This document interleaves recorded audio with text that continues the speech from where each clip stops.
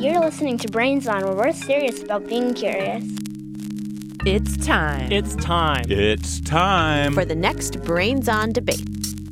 Our listeners sent in over 100 possible matchups. 100. 100. We whittled the list down to 10. Right brain versus left Dolphins brain. versus octopuses. Day versus night. You voted and chose Deep sea versus outer space. Which do you think is cooler? I think that outer space is better because there's much more potential to discover new things in outer space because space has no known limits, whereas the deep sea does. Deep in the sea is more interesting since it has not been explored much. I think space is cooler because the Big Bang was so cool. I like deep sea better than outer space because it has anglerfish, and I like anglerfish. They have a fishing pole and light and rows of sharp teeth. It has strange animals that look cool. I think outer space is the best because of all the really cool things to explore out there, like the space station and other planets. It has really cool planets and suns and galaxies. I like deep sea more than outer space because it has animals. There are plants and animals and other living things. I think outer space is cooler because in space you can basically fly and you can see better than underwater. I think deep sea is cooler because there's lots of weird things and big fish. And there might be some new animals, and some parts of the ocean are not discovered. The listeners holding those strong opinions were Oscar from Minnesota, Nietzsche-kun from Vermont, Wesley from California, Matthew from Washington, Evan from California, Penelope from North Dakota, Rose and Jane from California, Alex from Colorado, Axler from Pittsburgh, and Jasper from Banff National Park. Today, we're going to take this heated debate into the depths of darkness, under the water and beyond our Earth's atmosphere. Who will prevail? Let's get started.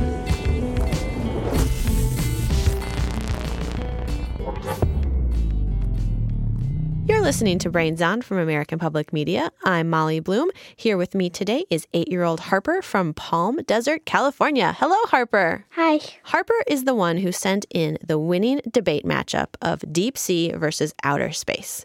So, Harper, how did you come up with this matchup? Well, first of all, I really like dolphins, so that gave me the deep sea side of the debate. And for the outer space, I really like aliens. Tell me about your love of aliens. Where does that come from? It came from listening to your show about life on other planets. Oh, cool. What is your favorite thing about space? My favorite thing about space is that it's so vast and we know so little about it. And how about the ocean? What's your favorite thing about the ocean? Dolphins. Dolphins. Dolphins are my favorite thing in the universe other than cats. Whoa. So why? Why are dolphins so cool? I like the little squeak sounds that they make when they're communicating with each other. Well, I think you are the perfect judge for today's debate. And I know even though you love dolphins, you also love aliens. So we're counting on you to be fair and impartial when considering the arguments. Are you ready to get started? I'm ready to get started. Arguing in favor of deep sea, we have Brains On producer Mark Sanchez. Hello, everybody. And Harper, I have a special message for you. I hope this works. That's just a little dolphin noise, They're saying hello too, not to sway the vote or anything. Wow. But there's some dolphins. And arguing in favor of outer space, we have Brains On producer Sandon Totten. Hey, space is the place that's going to win this race. And if you love dolphins, space is so vast, we could conceptualize that maybe there's an entire planet just dolphins. Think on that. Wow. So we're going to start with opening statements.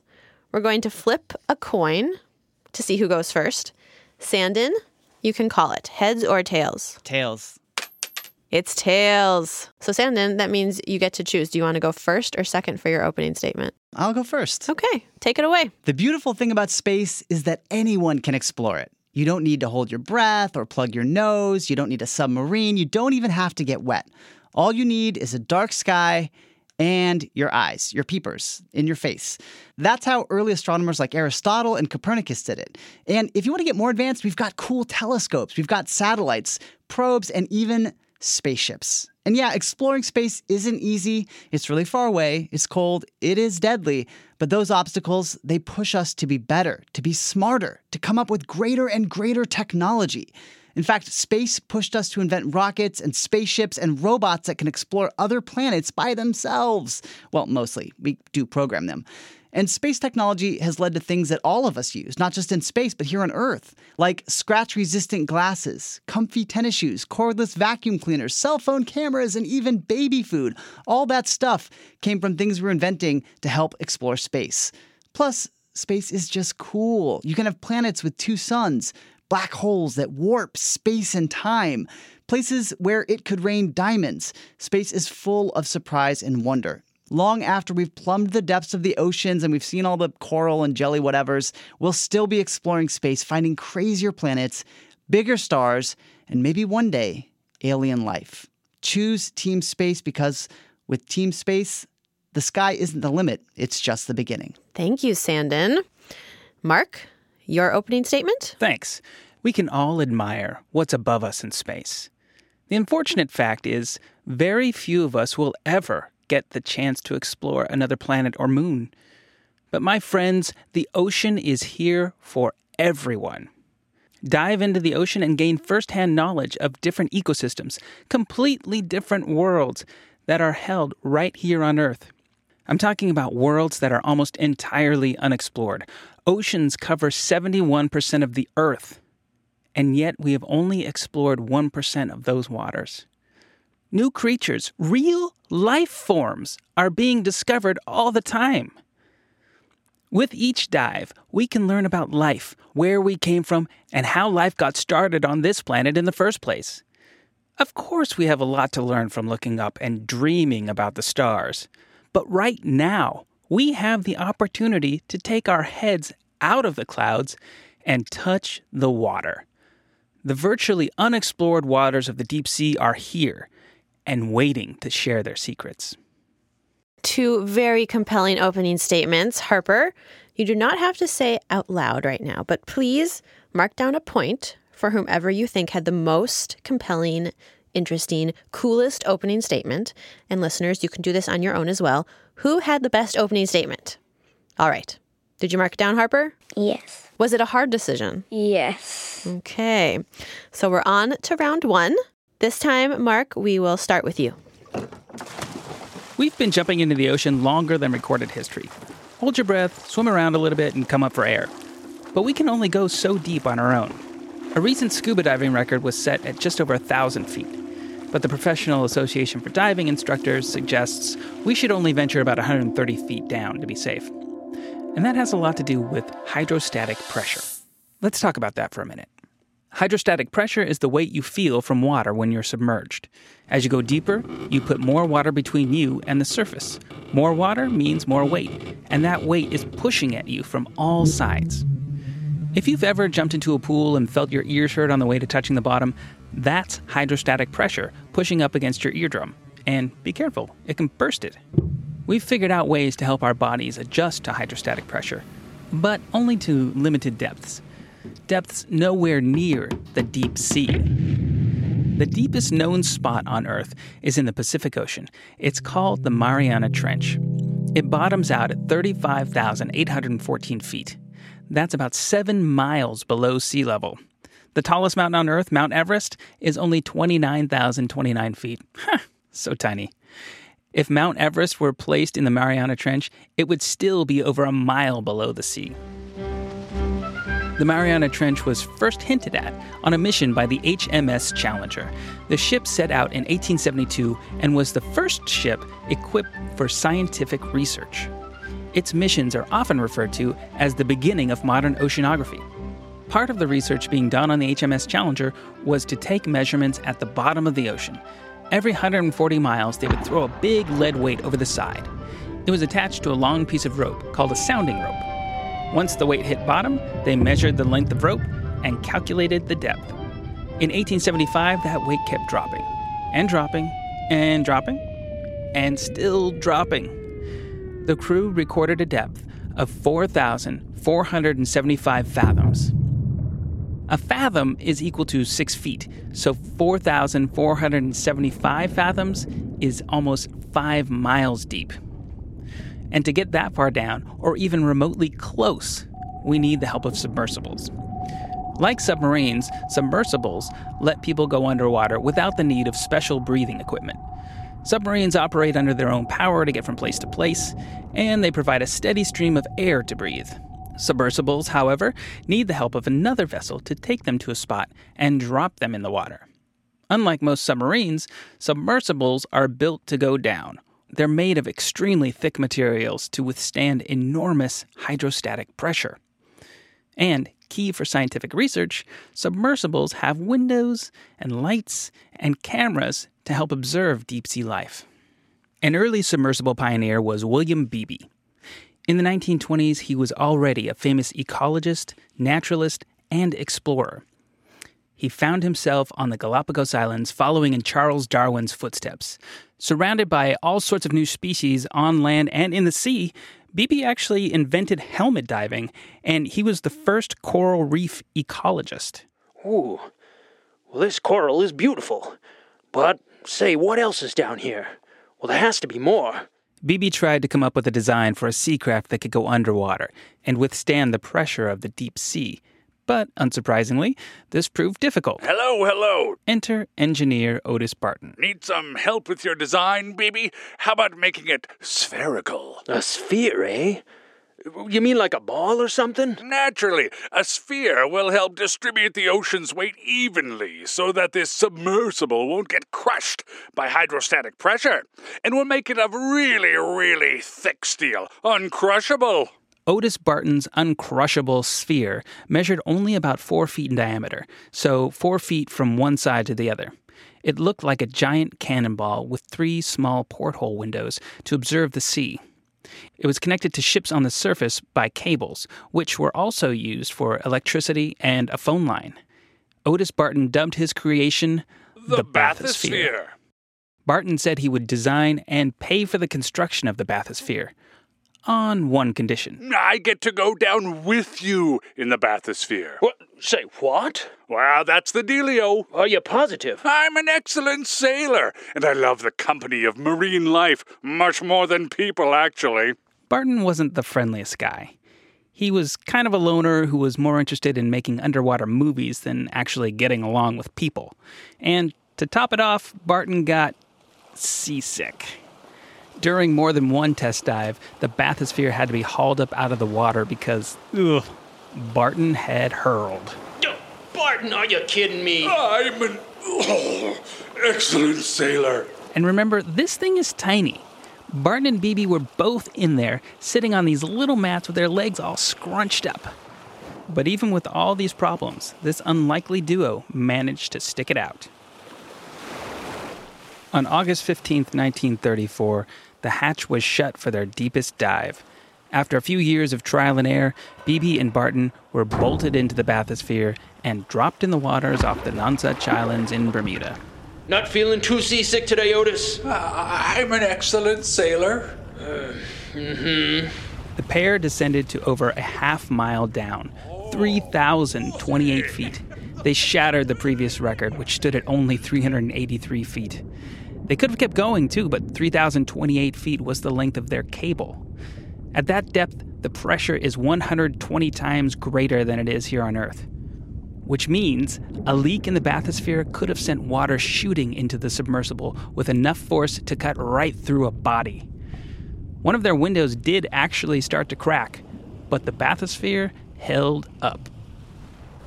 Beebe eventually wrote a book about his adventure called Half Mile Down. It was wildly popular and helped get others to think about the deep sea.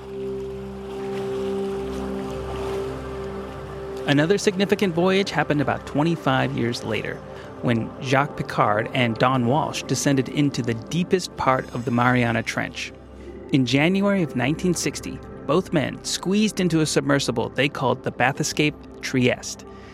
They dove 35,800 feet into an area of the trench called Challenger Deep. Once they reached the bottom, they couldn't see much. because when they landed, the ocean kicked up a huge cloud of debris, making it so they couldn't see outside their window. And thanks to our old frenemy hydrostatic pressure, a crack began to form in the window. Not something you want to see 7 miles below the sea. So Walsh and Picard had to ascend back out of the Mariana Trench after only having spent about 20 minutes on the bottom.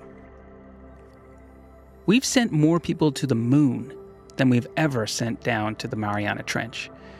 It took more than half a century after the Trieste's dive for somebody to go down again. In 2012, filmmaker James Cameron decided to take the plunge. Cameron has had a long fascination with the deep sea. He's the guy responsible for underwater blockbuster movies like Titanic and The Abyss. He crammed himself into a submersible called Deep Sea Challenger and descended into the Mariana Trench. He made it down 35,756 feet, the deepest solo trip ever. He spent a few hours hovering in Challenger Deep, collecting samples, and he even made a movie about it. Hopefully we won't have to wait another 50 years for the next mission down. I mean, the moon is cool and everything, but the trench, it's right here. Thank you, Mark. Harper, what was the most fascinating fact in Mark's first round? I've heard about the first trip down to the Mariana Trench, but I did not know that they could not see out the windows. I thought that they could see out the windows because that's what I heard, but I guess I was wrong. Don Walsh describes it as a milky soup, I think. So it's just looked like a big cloud of fog that he couldn't see out at all. Okay, so let's see if Sandon can top that fascinating fact. You ready, Sandon? I'm ready. Here you go. Very well done, Mark. That was super cool. And yeah, exploring the deep sea has taught us some pretty cool things. But space gave us rockets. And rockets may have actually helped us get a little closer to peace right here on Earth. Let me explain. Rockets aren't that old. In fact, less than 100 years ago, if you told somebody you were trying to build a rocket, they'd straight up laugh in your face. The word rocket in the 1930s had a giggle factor. You would never get your mission funded if you said I was working on a rocket, because rocket was science fiction. It was Buck Rogers stuff. It could never happen. That's Todd Barber, an actual rocket scientist for NASA's Jet Propulsion Laboratory here in California. He says the reason people thought rockets were impossible was simple. A little thing called gravity. If you've ever tried to get out of bed when you're really tired or try to dunk a 10-foot basketball goal, my only hope for that is to go to Mars, by the way, with its 3/8 gravity. But the Earth's gravity is really strong. Like as hard as I try, I can't jump more than a foot or two off the ground. So just think of a heavy rocket, how much energy it has to expend to be able to get to low Earth orbit or outside of Earth. Lucky for us, people didn't let this stop them. In fact, the founders of Todd's workplace, the Jet Propulsion Lab, helped invent some of the first rockets. The key is to create fuels that burn up fast and push out a lot of exhaust when they do. Rockets channel that exhaust out their base. That's where the giant plumes you see during a rocket launch come from. Todd says these plumes are actually what's pushing the rocket up. It's thanks to Newton's third law. That's Isaac Newton, by the way. For every action, there is an equal and opposite reaction. The thrust you throw out, the material you throw out of the back of a rocket engine, you get a recoil. Essentially, the shuttle itself recoils from all that stuff flowing out, and the recoil pushes it up. You just keep flowing material out the back at very high speed, and that equal and opposite reaction forces your vehicle up and away. Okay, so that's how a rocket works. But how does that lead to more peace? Well, in the 1950s, the United States and the Soviet Union, today known as Russia, they were locked in something called a Cold War. They weren't fighting directly, but things were tense and both sides were afraid the other was going to attack. It was not good. During this time, both countries were obsessed with sending things to space. NASA spaceship expert Najud Moranci says the Soviets got there first on October 4th, 1957, by launching something called Sputnik. And that was just a very small satellite. It went around the world and it beeped. But what that did is with the Sputnik satellite, it made space possible. Today, a new moon is in the sky, a 23-inch metal sphere placed in orbit by a Russian rocket. You are hearing the actual signals transmitted by the Earth-circling satellite. One of the great scientific feats of the age. So the whole point of Sputnik was to show that you could have something orbit the Earth, and that's what it did. And you could go outside anywhere in the world, and when Sputnik passed overhead with a handheld radio, listen to the beeps it was putting out. So that's all Sputnik actually did. After Sputnik, the US and Soviet Russia space race was on. Both sides were competing to be the best at exploring outer space. Shortly after Sputnik, the US launched their own satellite called Explorer 1, and next, both sides started working on sending people into space. The Russians were faster once again. Both sides were eager to win this space race, and in the process, they started using existing technology, specifically rockets built for the military. They were actually converted intercontinental ballistic missiles. So what had been used essentially as a weapon of war was being converted into more or less a weapon of peace, which is human space exploration. So that's pretty cool. And so far, if you're worried that Team America has really been behind in this space race, well, get ready. We caught up in a big way. The United States was the first to land a man on the moon. It's one small step for man, one giant leap for mankind. As the years went on, both the US and the Soviet Union started realizing they could learn from each other and help each other get better at this space stuff. In fact, in 1975, the two countries did something amazing. They both sent up ships around the same time and had them link up in space.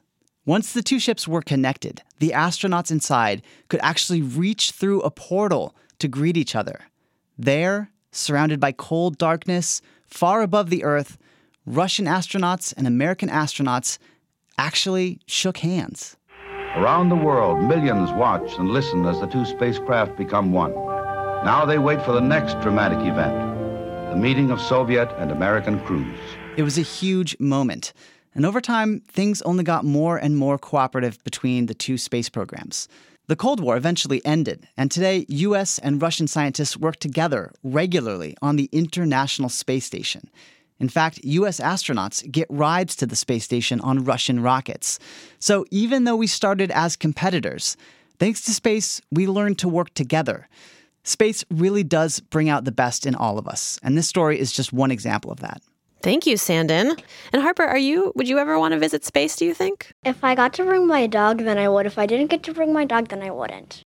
Imagine zero-G fetch. How cool would that be? That would be crazy, just watching him floating around, trying to run in zero gravity, and he would just be spinning around in circles. Where's my ball? Where's my ball? Okay. You heard Mark's first round, and you heard Sandin's first round.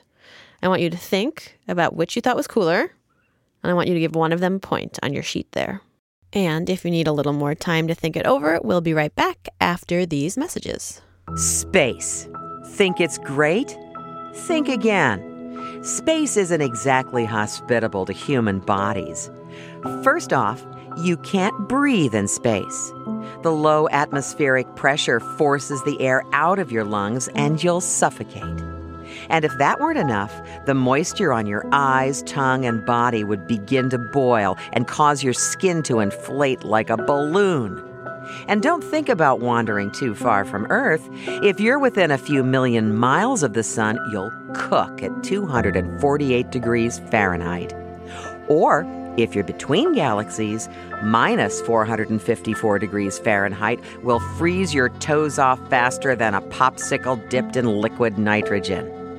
You can get zapped by cosmic radiation, crushed by the gravitational pull of a gas giant, or spaghettified as your body gets strung into a single string of atoms along the event horizon of a black hole.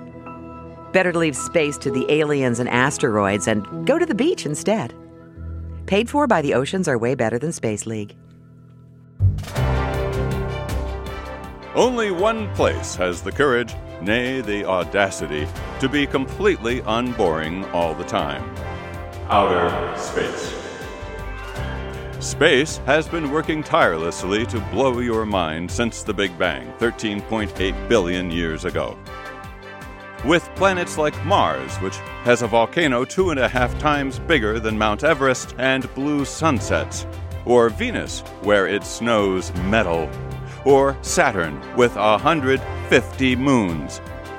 Like shiny things? Space had more stars than there are grains of sand on Earth. Kabling! Like the dark? Space has black holes so dense, even light can't escape. Totally goth. Like working out? Try benching a neutron star. A single spoonful weighs roughly 1 billion tons. Pump that, bro.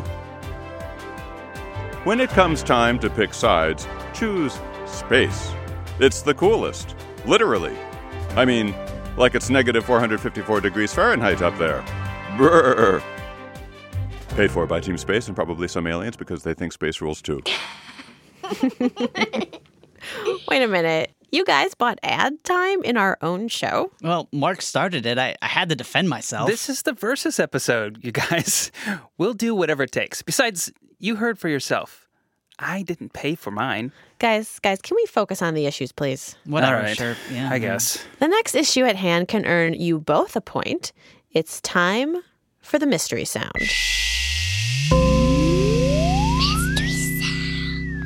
I have one for each of you. Mark, here is your mystery sound.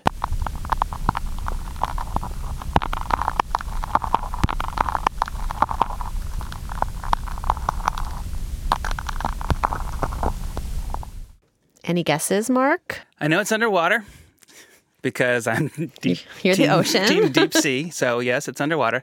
But I also heard something percussive, something like kind of rhythmic. It's not a rock. It's an animal in the ocean.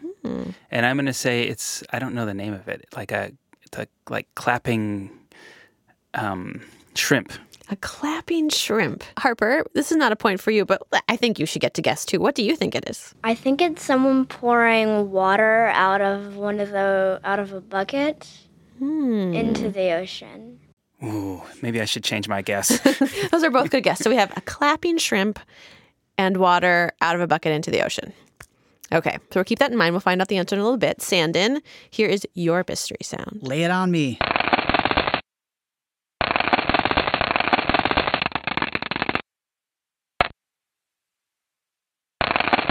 Okay, Sandin. Wow. Any guesses? Okay, so that was really percussive.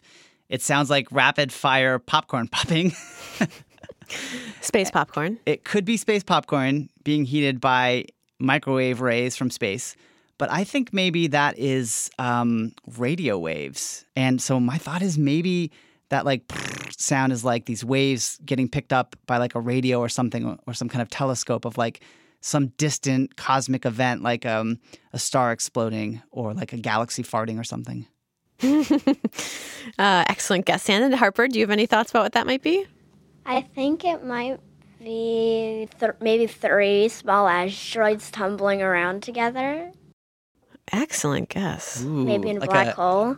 Like an asteroid, like kind of like crashing, like asteroid traffic or something. Okay, those are all good guesses, guys. We will be back with the answers right after this. Psst, guys, don't tell Mark I'm doing this. I'm not doing it to gain your sympathy, I promise. But we are giving away a super cool book.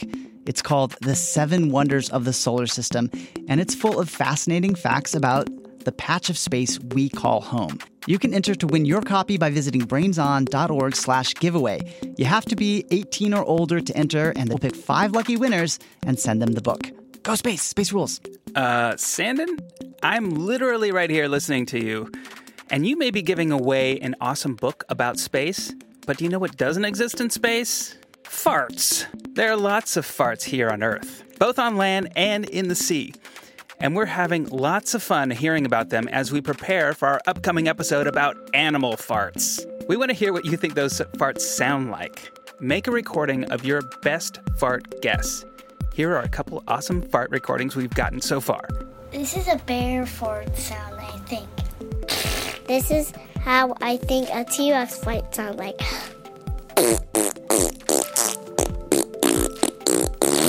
Get creative with your farts, people, and send your fart recordings to hello@brainson.org. You know, I just want to say, Mark, while I agree there are probably no farts in the vacuum of space, I'm sure astronauts fart up there, and I would love to hear someone Give us a rendition of what an astronaut fart would sound like. I kind of imagine a heroic fart. We started the Brains Honor Roll to thank all the kids who send us fart sounds and mystery sounds and drawings and high fives and questions.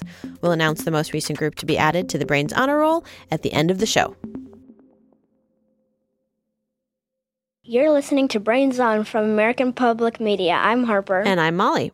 We are in the midst of a heated debate here at Brains On headquarters between deep sea and outer space. Harper, how do you think it's going so far? So far, space is winning. What? Yes! Woo! Where are my asteroids at? Where are my dolphins? Please. Dolphins, save me. Well, we'll see who gets a point with these mystery sounds. Let's hear them one more time. Mark, you first.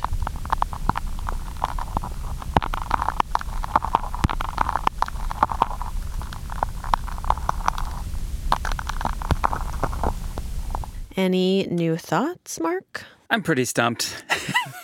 I think I said clapping shrimp before, and I have a feeling that's wrong, but I'll stick with it. Here with the answer is Craig Radford. He works in bioacoustics at Auckland University in New Zealand. This is the feeding sound of a sea urchin. It's a sound that they don't make on purpose. It's just a result of the animal's anatomy and how it feeds on algae or on rocks. Okay, you were close. It was an animal, Was it an animal? in the ocean, but I don't think you get a point for it. What do you think, Harper? Does he get a point for that? I think we should give him at least half a point. Harper, you're the scorekeeper, so if you give him half a point, he gets half a point. Shrimps and sea urchin, they're pretty much the same thing, right? Am I right? I mean, you can eat both of them. I think one costs a lot more on a sushi menu, though. That's true. That's true. Thank you for a half a point. People at home, you don't have to give Mark the half point if you don't want to. It's up to you. The power is yours. Okay. So sea urchins, or kinna, which is the native name for these animals in New Zealand, are super cool. They can be found in all climates and a super wide range of depths, including the deep sea. The sea urchins you might be most familiar with basically look like dark balls covered in spikes. Now, this sound we just played for you was detected in the ocean before scientists knew what it was. It was a true mystery sound. There was a sound in the ocean first described in the late 60s, early 70s around Australia and New Zealand, and no one really knew what it was. A physicist theorized that it could possibly be a sea urchin given the sea urchin's anatomy, that somehow their bodies were functioning as resonators for sound. It took decades, but Craig and his team were the first to prove that this sound was in fact coming from sea urchins. They first heard the sound while doing unrelated underwater recordings. We were getting the same sounds on the recordings here in northeastern New Zealand, and one of my sites had a lot of urchins at it, so we basically went and collected a whole lot of urchins, put single urchins of different size classes in tanks by themselves, and put underwater microphones in these tanks, and we recorded their feeding sounds. So the mystery was solved. Sandon, let's hear your mystery sound again.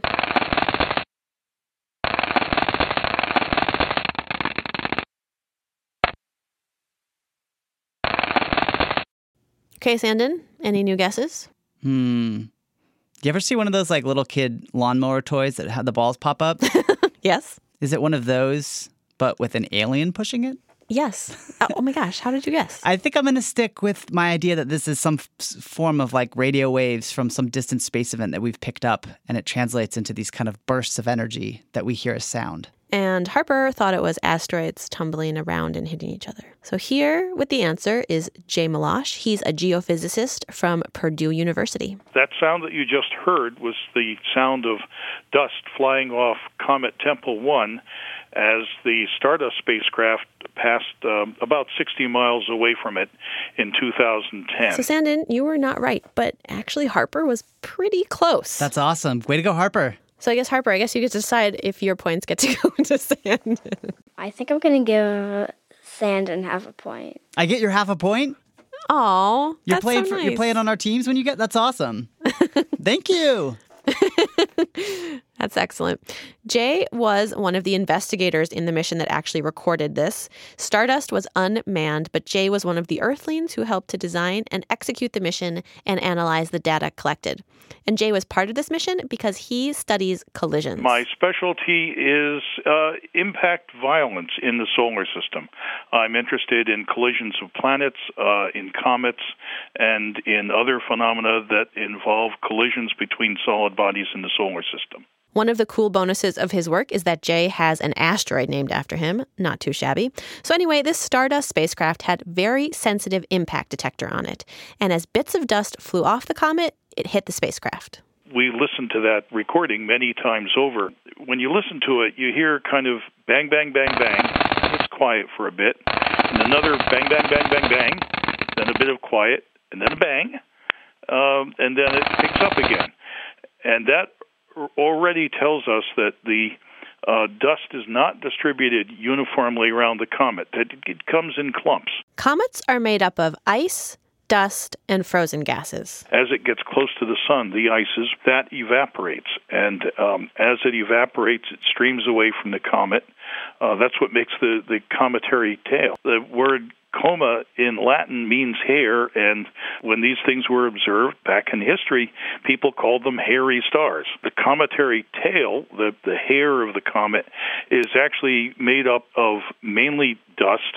There's also another tail that's generally fainter that's made of gas that is streaming away from the sun as well. If you catch a comet right, you can actually see two tails, the gas tail and the dust tail. So as the ice evaporated on Tempel 1, bits broke off the comet, and those bits hit the Stardust spacecraft, allowing Jay and his team to analyze its makeup. Okay, so each of you got half a point for your mystery sounds, thanks to Harper's generosity. Not bad. Thank you, Harper. Thank you, thank you. All right, so while we bask in that knowledge, we're going to play some more messages? Wait, more messages? Team Deep Sea doesn't want you to know the truth about hydrostatic pressure. Sure, submersibles can explore the depths of the deep sea, but humans can't bear the weight. And you, guess what, are a human. So, my friends, if you want to frolic in the Mariana Trench, tough crabs. At a mere 33 feet below sea level, you double the weight of Earth's atmosphere. A leak in William Beebe's bathysphere, a half-mile down, could shoot a jet of water with enough force to saw off your hand. And at the depths of the Mariana Trench, 7 miles below sea level, hydrostatic pressure would reduce you to pulp before you could say, rubber ducky. A vote for outer space is the perfect way to take some pressure off. Paid for by the Space Superiority Society. The deep sea is the clear and obvious choice for exploration. Oceans are accessible to everyone and full of life. Life we know about and life still to be discovered. Between the years 2000 and 2010, the census of marine life counted nearly 250,000 different species living in the oceans of the world. That's about 250,000 more than we found in space ever. And there's still so much about the ocean that we don't know. It's estimated that for every one ocean life we know about, there are 4 yet to be discovered. Go on. What are you waiting for? That water is fine. Dive in and vote for the deep sea. Possibly paid for by all the fish in the sea, including those cute ones in the Nemo movies, marine biologists and oceanographers everywhere. I'm Mark Sanchez, and I approve this message. And we're back. Really pulling out all the stops, guys, this time around. Very impressive. But now it's time for the lightning round. 3 fascinating facts from each of you. We'll go back and forth. We will start with Sandon. On your mark, get set, go. Lightning. Ever hear of exoplanets? These are planets in other solar systems that we've observed with telescopes. Some are just plain amazing. There's one that seems to be covered in burning ice. Think on that for a minute. Burning ice. Extreme pressure and heat cause this phenomenon. We think another has winds blowing 7 times faster than the speed of sound. And it possibly rains silicate particles, which is like glass rain. Then there's even one that's suspected to have a surface made up of graphite and diamonds. Exoplanets are awesome. Lightning. Okay, I want to talk about bioluminescence. The farther you go down in the sea, the fewer colors of light you'll see. Reds go first, then yellows, then greens. Dark blues and deep violets lead to pitch black. And what would you want in an environment that was dark all day and night?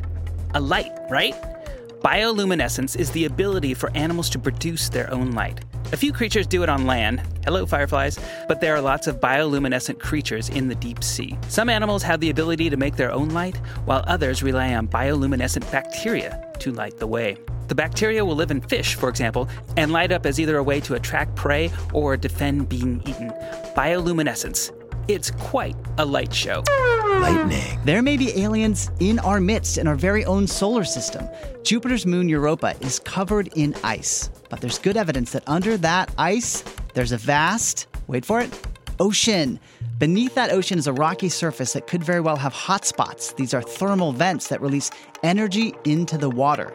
Scientists think these same elements help form life here on Earth. That's rocky materials, liquid water, and a source of energy.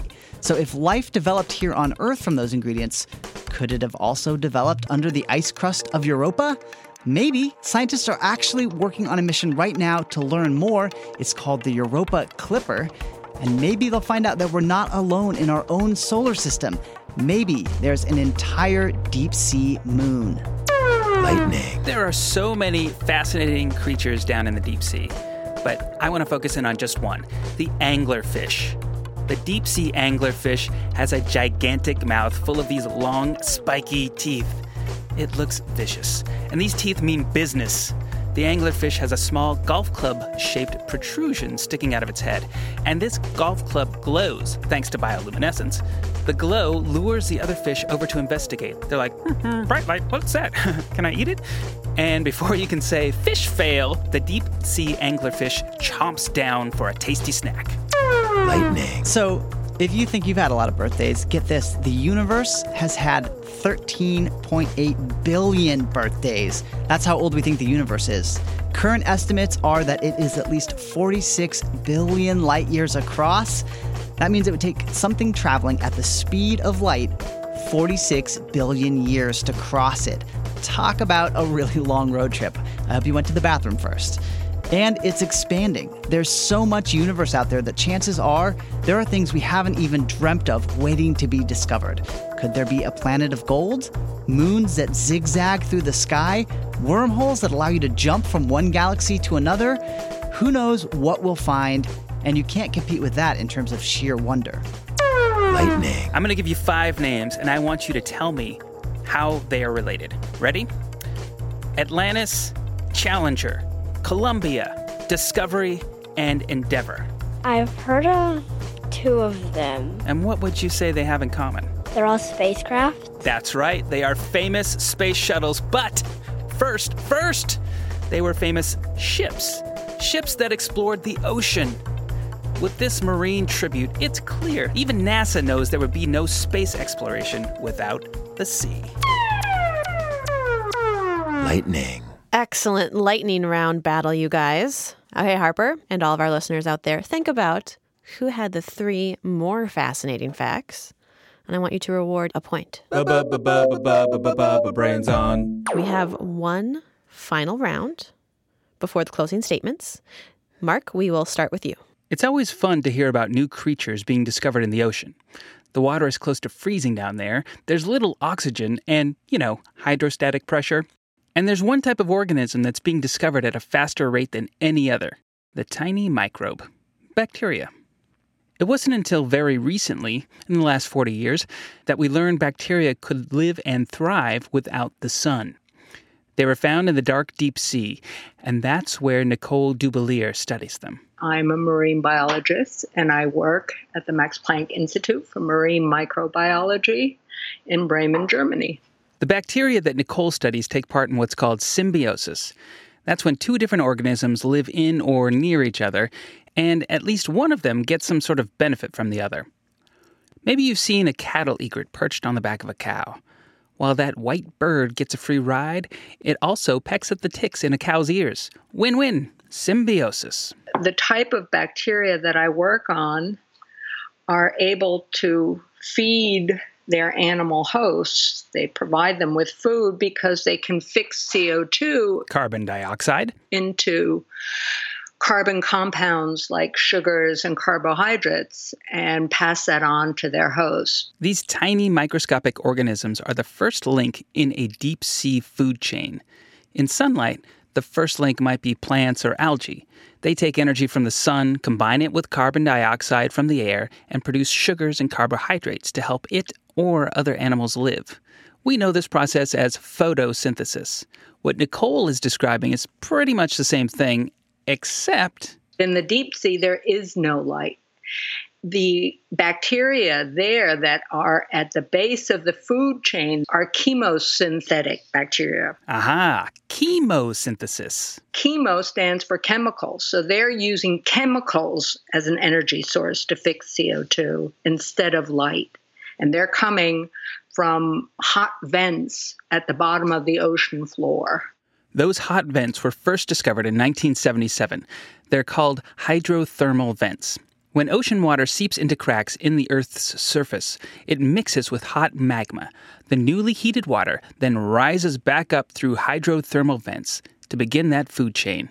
Hot meal coming through. So if you go to a hydrothermal vent, then most of the community that you see there is based on symbiosis between the animals and these chemosynthetic bacteria, and they harbor them, depending on what kind of animal they are, in different organs of their bodies. Nicole has recently been looking at the bacteria that live in the thick, fleshy gills of mussels. The mussels are pretty amazing because they're incredibly flexible. What they seem to be doing is, depending on which energy source is present in their environment, they hook up with the bacteria that can provide them with energy. For mussels at hydrothermal vents, that means bacteria with energy from hydrogen sulfide or methane. Nicole looked at those same types of mussels in a different part of the sea where oil and tar seep up from the ocean floor. And the big surprise for us was that the mussels there have formed a symbiosis with bacteria that can use compounds of the oil as energy sources. Okay, you know how giant pandas are totally crazy for bamboo? It's like all they eat. Well, imagine we just figured out that giant pandas eat tires too. That's what Nicole is finding out about these mussels she's studying. And if you think about all we don't know about life in the deep sea, Nicole's findings could be the beginnings of something huge. There's so much we have to still discover in the deep sea, and it is so biologically rich and diverse and has so many more different types of environments than outer space that certainly if we want to learn more about life and how life evolved, then the deep sea is the place to go. Nicole Dubelier, I couldn't have said it better myself. Some of you astute listeners might remember that we talked about hydrothermal vents in our episode, Why is the Ocean Salty? You can go explore that episode on our website, brainson.org, and while you're there, why not just follow Nicole's lead and vote for Team Deep Sea? Good stuff there. Sandon? All right, let me tell you a story about massive rockets, floating bases in space, and the first humans on Mars. Sounds like science fiction, right? But within your lifetime, Harper, this could become science fact. You or someone you know could be the first person to walk on Mars. Remember Najude Moranci from early in the show? She's the spaceship expert from NASA. She's now working on a spaceship called Orion, and it'll launch on top of the Space Launch System, which will be the most powerful one that NASA's ever built. So the big rocket gets us away from the Earth, and then Orion can actually keep 4 crew members safe and sound for up to 21 days all by itself. And these two are designed to take humans past low Earth orbit into parts of space we haven't reached since the days of the moon landings back in the 1970s. But this isn't just a mission to do some epic sightseeing from way up there. The Space Launch System is what's called a heavy lift rocket because, well, it can lift a lot of heavy things, obviously. One of its main goals is to help build a, wait for it, a base in space. NASA hopes to use this base to help us go to Mars. It's going to take a lot of stuff to go to Mars. So when we go to Mars, it's going to be a 2-year mission. So you need a big habitat, you need all the food for the crew, you need all the resources, you need all the spare parts in case something breaks. You need all of that on your spaceship before you go, because it takes 9 months just to get to Mars. And then you're there for 6 months, and then it takes 9 months to come home again. So 2 years of stuff has to go to Mars. But here's the thing. If you wanted to send up 2 years worth of supplies and gear in one trip, you'd need a rocket so big that it'd basically be too heavy to launch. Yeah, I mean, the scale of the rocket you would need to send that up on one trip would be astronomical. Nice space joke there, Najude. So NASA is taking it one step at a time. The Space Launch System will send stuff up piece by piece. Once the stuff's up in space, it's weightless, so getting it to Mars will be a lot easier. In fact, you could send up pieces for a Mars spaceship and build it in space so you have a second feel for long-distance travel that doesn't have to also escape Earth's gravity first. Clever plan, right? So Najude says the current goal is to build this space base and then start working on the rest of the pieces for the first crewed mission to Mars. We can start putting it together around the moon and use that as sort of a deep space gateway, a launching pad onto bigger missions. Orion will fly in 2 years for the first uncrewed flight, and then a few years later we'll do the first crewed flight, and we'll start sending elements to the moon in the 2020s. So hopefully we've built up this Mars vehicle by the mid-2030s to actually start sending people to Mars.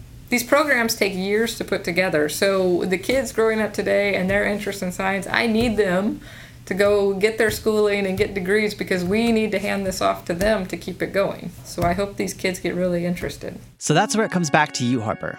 And you, listeners at home.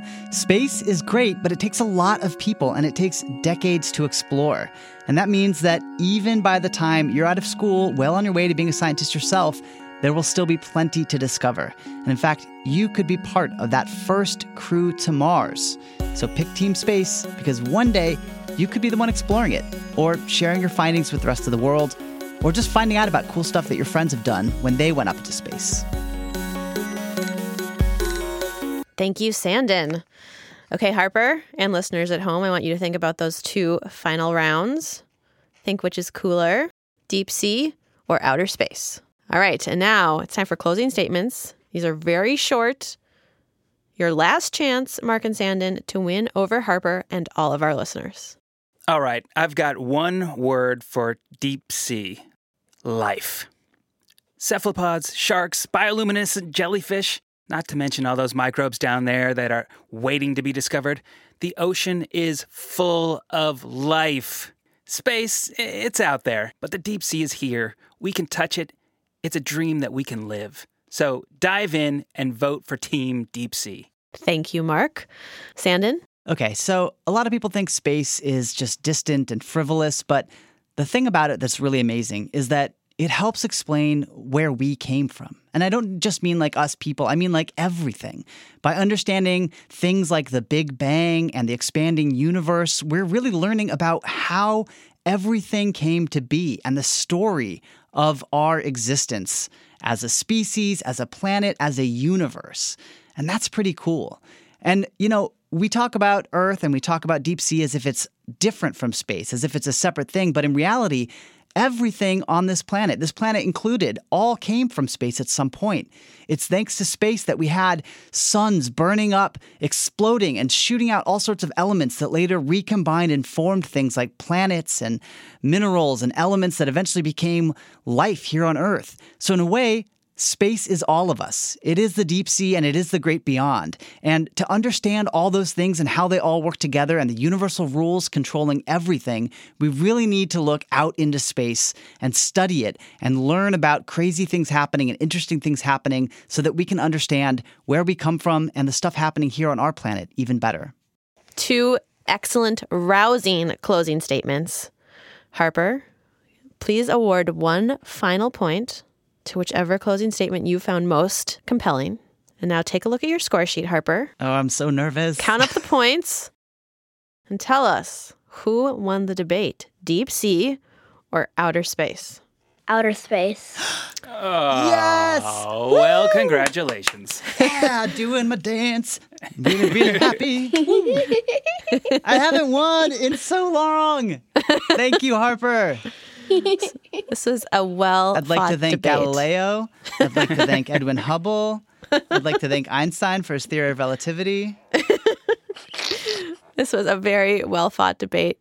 Good work to both of you. And thank you, Harper, for being our fair and impartial judge. Thanks a lot.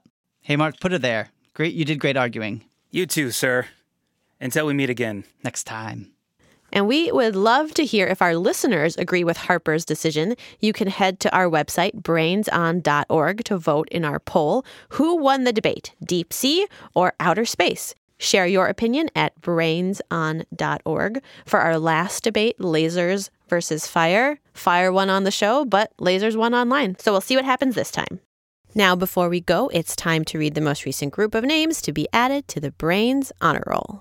Gaines, Lillian, and Caroline from Salem, Alabama, Sam from Cheverly, Maryland, Bennett from Goshen, Indiana, Jacob and Ely from Poulsbo, Washington, Yuri from Canberra, Australia, Woody from Weymouth, Massachusetts, Ross from Damascus, Ontario, Jonathan from New Haven, Connecticut, Stephen from Iowa, Burin and Orla from Yangon, Myanmar, Vera from Durham, North Carolina, Finn from Lancaster, Pennsylvania, Habti from Mountain View, California, Liam from Pittsburgh, Bathsheba from Modine, Israel, Netta, Noah, Aviv, and Yuval from Pittsburgh, London from San Diego, Alan from Houston, Lily from Stillwater, Minnesota, Maddie from Stowe, Massachusetts, Hudson from Glendora, California, James from Concord, Massachusetts, Kang and Sheelan from Mississauga, Ontario, James and Ryan from Austin, Texas, Felix and Charlotte from Stockton, New Jersey, Simon and Amelia from Raleigh, North Carolina, Kira from Ridgedale, Saskatchewan, Scarlett from El Cajon, California, Max from Evington, Virginia, Brooks and Wes from Lyons, Colorado, Georgia from Winnipeg, Joshua from Escondido, California, Momoko and Namie from Los Angeles, Stella from Woodstock, Georgia, Della and Van from New York, Samira from Hampton, Connecticut, Adam and Liam from Annapolis, Maryland, Owen from Vancouver, Washington, Lucy from Iowa City, Rosemary Jane from Sunrise, Florida, Crew from Vancouver, Sophia from Yaoundé, Cameroon, Rowan, Liam, and Rory from Bogart, Georgia, Giovanni from Tiburon, California, Misha from Sunnyvale, California, Ethan from Durham, North Carolina, and Lillian from Palm Harbor, Florida.